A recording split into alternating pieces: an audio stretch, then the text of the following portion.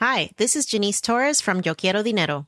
From a local business to a global corporation, partnering with Bank of America gives your operation access to exclusive digital tools, award-winning insights, and business solutions so powerful you'll make every move matter. Visit bankofamerica.com/banking for business to learn more. What would you like the power to do? Bank of America, N.A. Copyright 2024.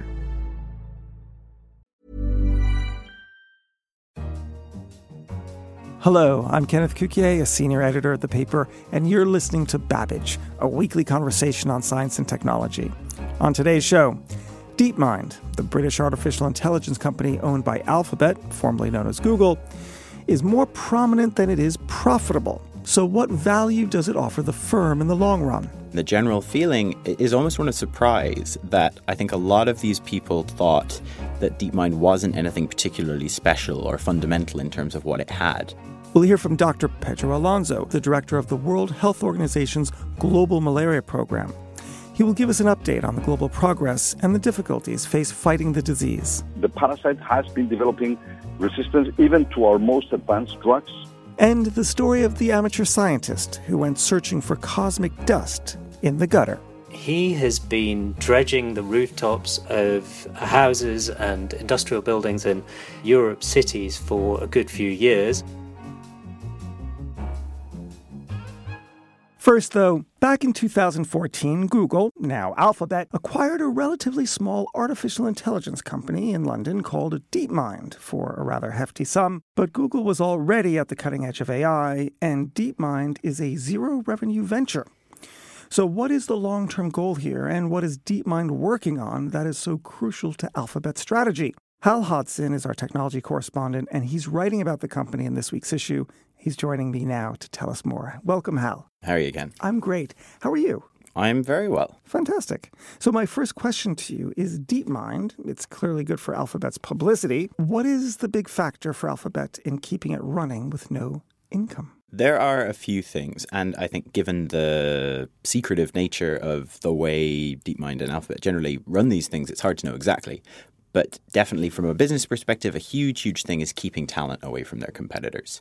There are currently somewhere in the region of 400 neuroscientists and computer scientists at the King's Cross offices. Those are highly talented people who are not working for Amazon or Microsoft or Facebook to do the same kinds of things that they're doing at DeepMind right now.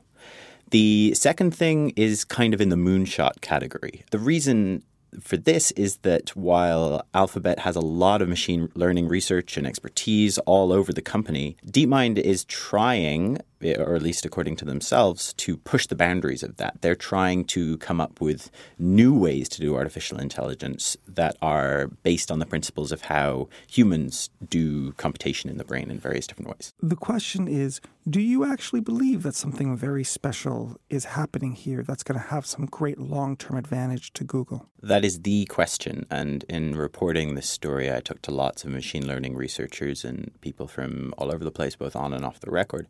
And the general feeling is almost one of surprise that I think a lot of these people thought that DeepMind wasn't anything particularly special or fundamental in terms of what it had.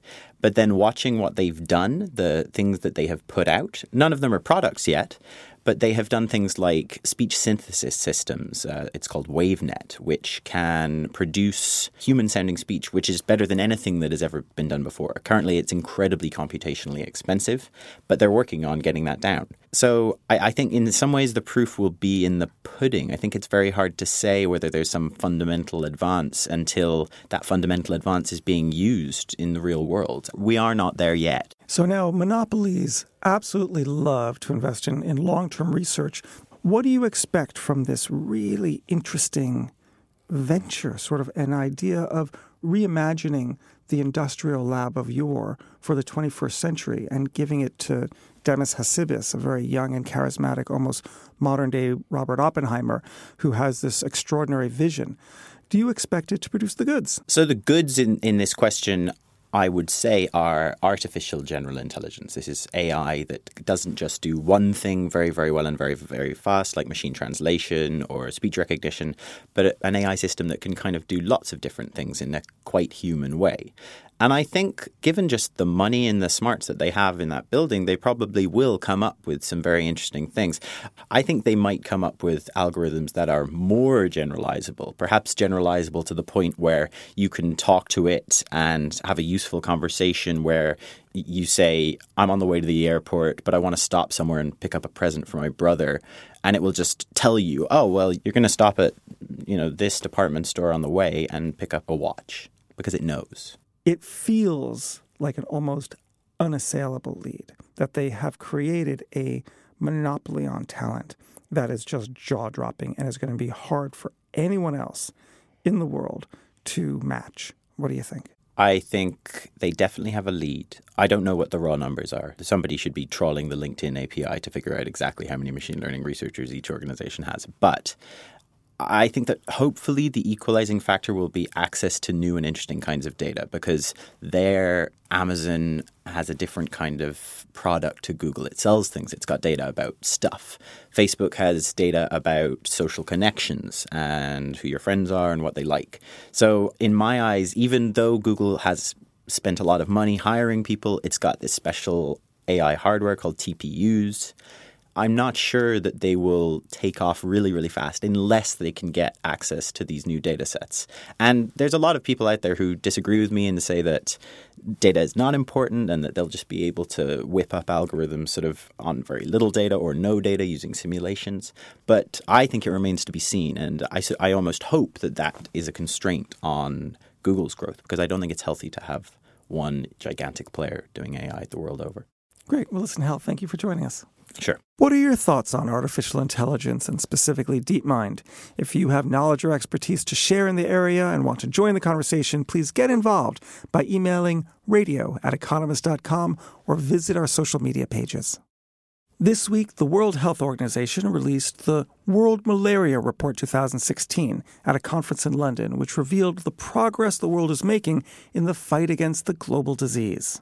To find out whether we're on track, we spoke to Dr. Pedro Alonso, the director of the WHO's Global Malaria Program, on the line before the conference. So in the last 15 years, we've seen an overall reduction in mortality of 60%, of case incidence of close to 40%. 6 million deaths have been averted. Progress unprecedented. And indeed, the Millennium Development Goal for malaria was met and surpassed. But we still have over 420,000 deaths every year. That's a child dies every 2 minutes. We still have more than 200 million malaria cases. We still have about half of the population that hasn't got adequate access to diagnosis and treatment. At least 25% of the population hasn't got access to adequate vector control. And that explains why we still have this massive global burden of disease. We are on track to seeing at least 10 countries totally eliminating malaria by 2020, but we are not on track to seeing global reductions on disease and death of a further 40%. That 40% reduction is the target set for 2020 in a strategy adopted by member states last year. Dr. Alonso explains that, by and large, this is because funding has been flattening. This is an issue related to non-significant increases of donor funding, but personally, we attribute even a bigger role to the fact that domestic funding brought forward by the affected countries themselves, is also flat. But aside from financial challenges, there are several biological challenges to fighting malaria. The parasite has been developing resistance even to our most advanced drugs. There are some parts of the world where there's multi-drug resistance, and therefore we need a continued effort to develop new classes of drugs to combat. This is a very, very complex biological organism. But Dr. Alonso remains optimistic since the arsenal of anti-malaria weapons is growing. In the vector control space, we have a growing pipeline of new products. We're looking at new drugs that can overcome the problem of resistance. For the first time, there is a first-generation malaria vaccine, though imperfect and with only partial efficacy. We'll start deployment in 2018. For the first time in history, a first-generation malaria vaccine will initiate pilot deployment in at least 3 African countries. So critical to retain, to maintain, to promote, to accelerate our R&D effort to underpin our entire fight against malaria over the next 15, 20 years. And we'll be sure to check in on the progress along the way. Dr. Alonso there from the WHO.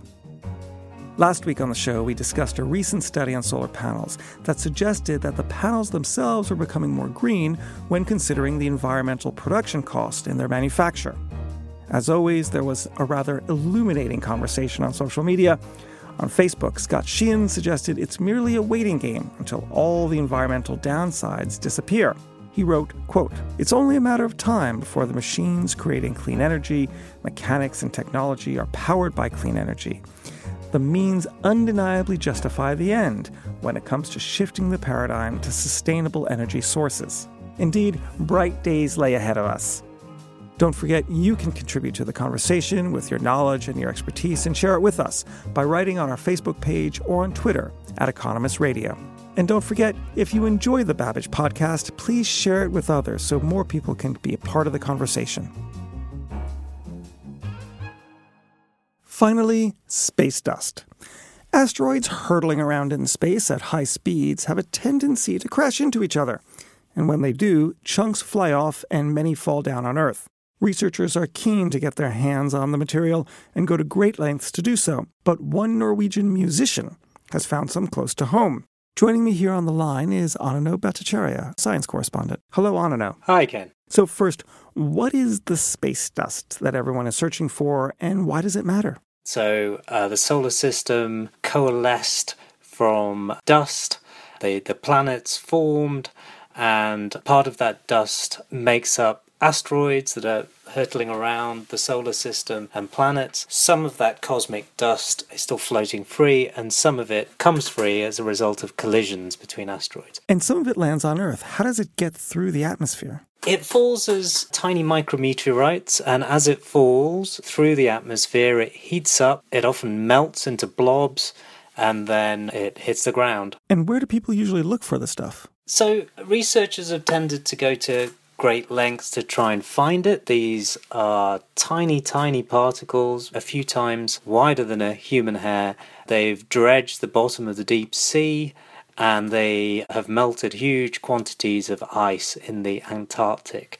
These areas tend to be free of industrial contaminants, so the micrometeorites are easier to find. So now a Norwegian musician has uncovered a novel way of collecting this. What's happened? Well, this is a staggering story. So amateurs have claimed in the past that they've found micrometeorites on the roofs of houses, in gutters, and so on. And scientists have been loath to believe them, and none of these finds have ever been confirmed. The idea that you'd simply be able to just find some of these micrometeorites lying around on a rooftop, given the amount of industrial pollution that there is in cities, has basically led to any such claims being dismissed as urban myth.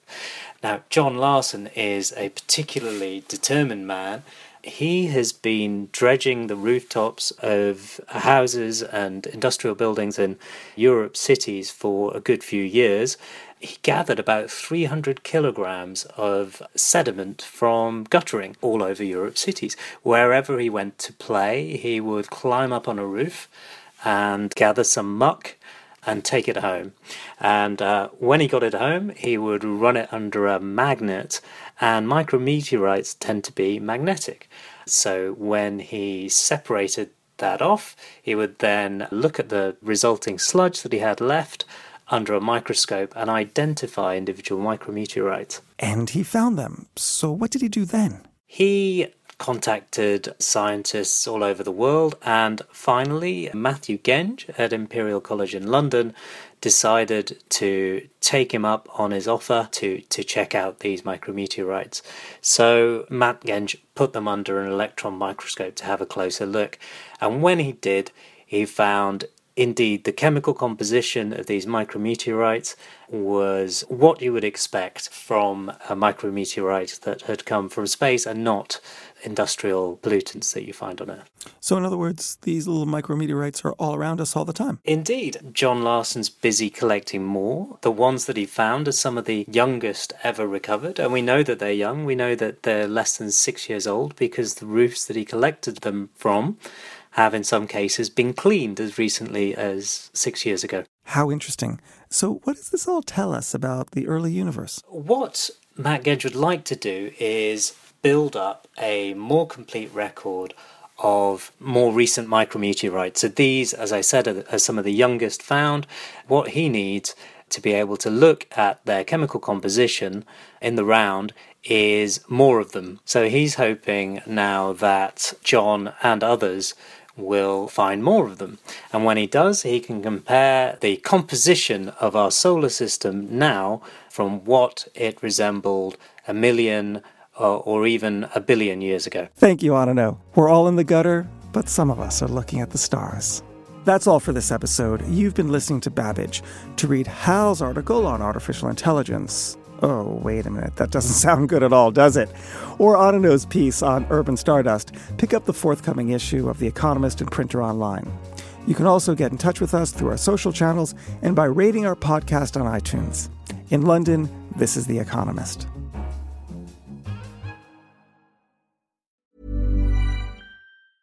Hi, this is Janice Torres from Yo Quiero Dinero. If you own or operate a business, whether it's a local operation or a global corporation, partnering with Bank of America could be your smartest move. By teaming with Bank of America, you'll enjoy exclusive digital tools, award-winning insights, and business solutions so powerful you'll make every move matter. Position your business to capitalize on opportunity in a moment's notice. Visit bankofamerica.com/bankingforbusiness to learn more. What would you like the power to do? Bank of America, N.A., copyright 2024.